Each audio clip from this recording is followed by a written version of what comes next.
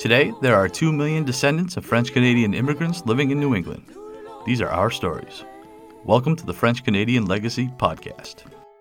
Venez tous jeunes filles et garçons, je vais vous raconter l'histoire de notre immigration ici au USA, de grands aventuriers de pays étrangers.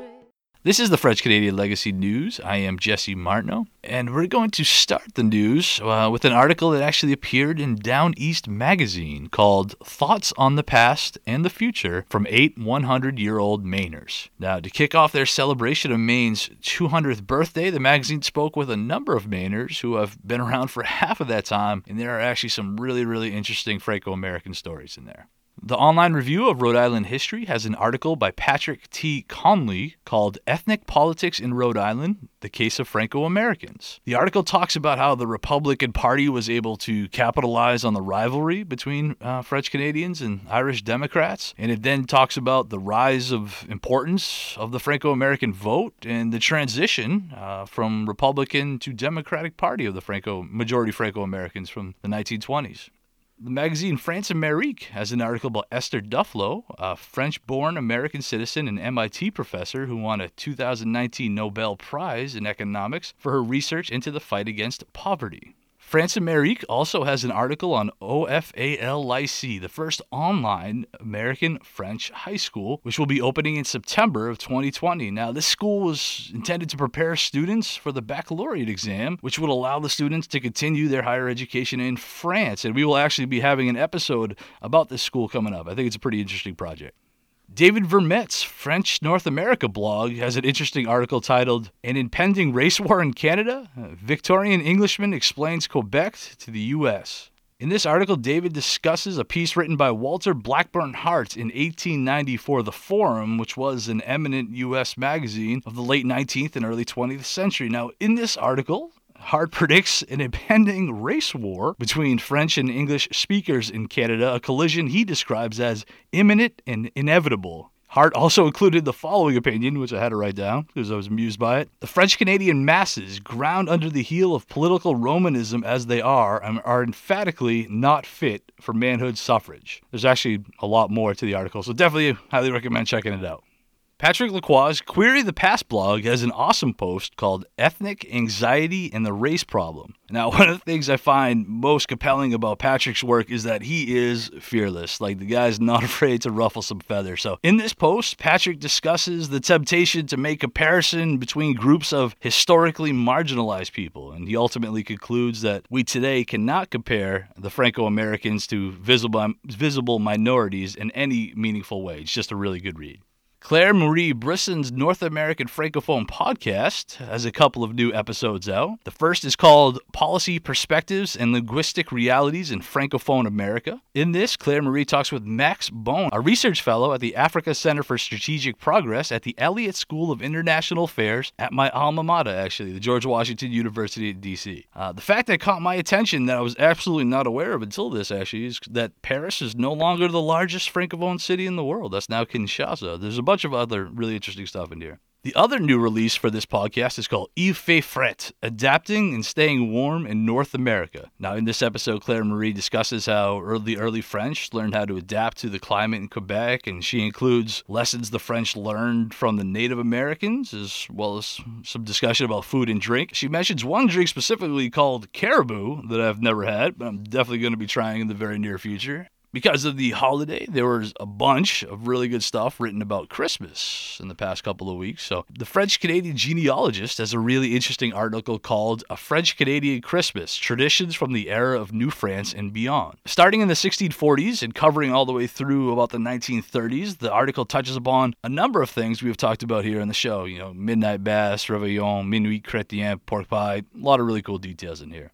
Juliana Larousse, Franco-American News and Culture blog, has an article called Celebrating Tourtière by Sharing Traditions. Now, this takes a little bit different take, as Juliana actually writes about a Jewish tourtière recipe, something I hadn't seen prior to this. Patrick Lacroix's Query the Past blog has a fun article called Bender's French-Canadian Holiday. In this, he gives writer Prosper Bender's 1888 account of the French-Canadian winter holiday traditions. A number of lines that made me laugh when Bender talks about the New Year's get-together. He writes, Refreshments are liberally served, often quite beyond the peasant's means. Such hospitality is not to be refused, and one must partake freely in compliment to his successive hosts. As for events coming up, obviously we got a bunch in the beginning of the year. The Club Claude Met out of Augusta, Maine is having a New Year's Eve party tonight. They will have a band, there will be a champagne toast, and the event kicks off at 7 p.m. The Franco-American Center in Manchester, New Hampshire will have its monthly Pret-a-Parler events on January 7th. Now, this time they're actually holding it at the Murphy's Tap Room in Bedford, a location I'm actually finding kind of funny.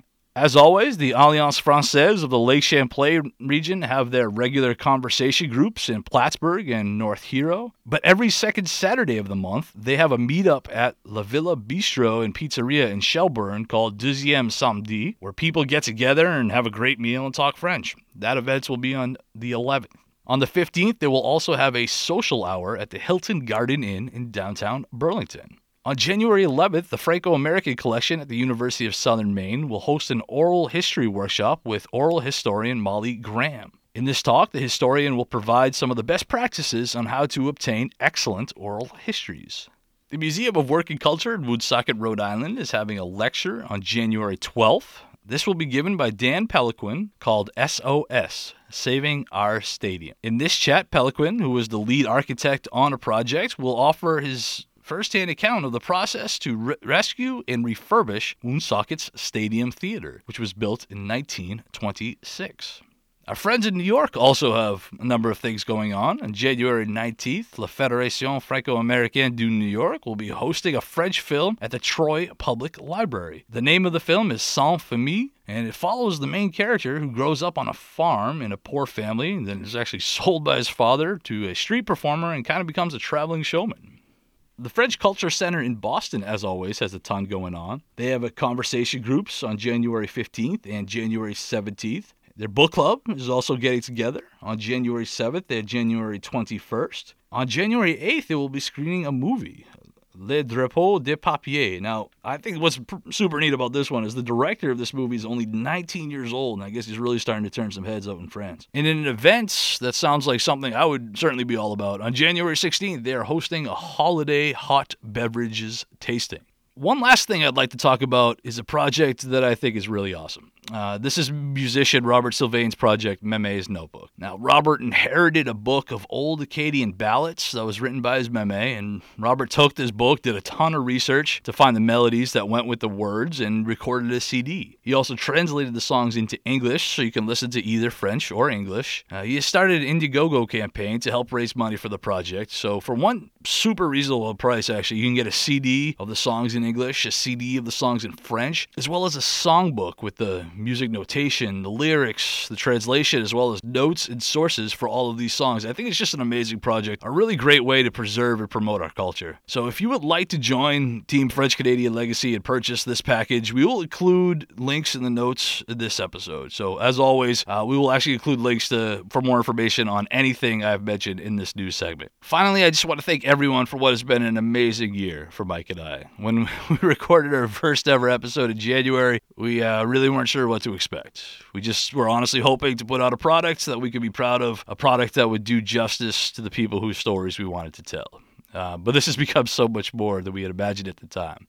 Just this past month, I've spoken on the phone with listeners in California and New Mexico. We have interviewed an author in France. We've had listeners from 6 continents, and we're definitely still holding out hope for that elusive listener in Antarctica. We have connected, in fact, indeed made friends with listeners in Quebec. And we've had other Quebecois listeners younger than us who have sent us messages of encouragement because they think what we are doing is important. And along the way, we have invested way more time, met way more super smart, super interesting people, and learned way more things than we ever thought we would when we started this project. And we cannot thank everyone enough. I think one thing that we have really learned along the way is that there are plenty of people out there who want to hear this story, who want to hear our story. It has been a great 2019 for the French Canadian Legacy, but Mike and I are way excited about what 2020 will bring. And with that in mind, I'm going to hand it over to Mike to discuss next week's special episode. Thanks, Jesse. Next week's episode is a special episode, so we won't have our typical bonus question at the end of this episode.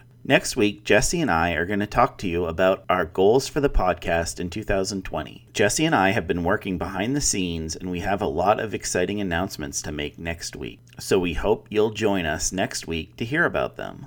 And I just want to say how much fun it's been editing this podcast each week. We really appreciate all your feedback, and we hope you'll keep listening in 2020. And I want to wish everyone bonne année. Now our fathers look at us and sigh with despair, to think that everything they love we simply do not share. But the spirit never dies, our culture will survive. Each of us must choose how much to keep alive. Each of us must choose how much to keep alive. Special thanks to Josie Vachon for providing the music. You can find more about her at josievachon.com. This podcast was produced and edited by Mike Campbell. If you have any questions or comments, please email us at fclpodcast@gmail.com. You can also follow us on Facebook, Twitter, and Instagram at FCL Podcast for more information about the topics discussed. If you enjoyed the show, please subscribe and leave us a review on iTunes or wherever you listen to this episode.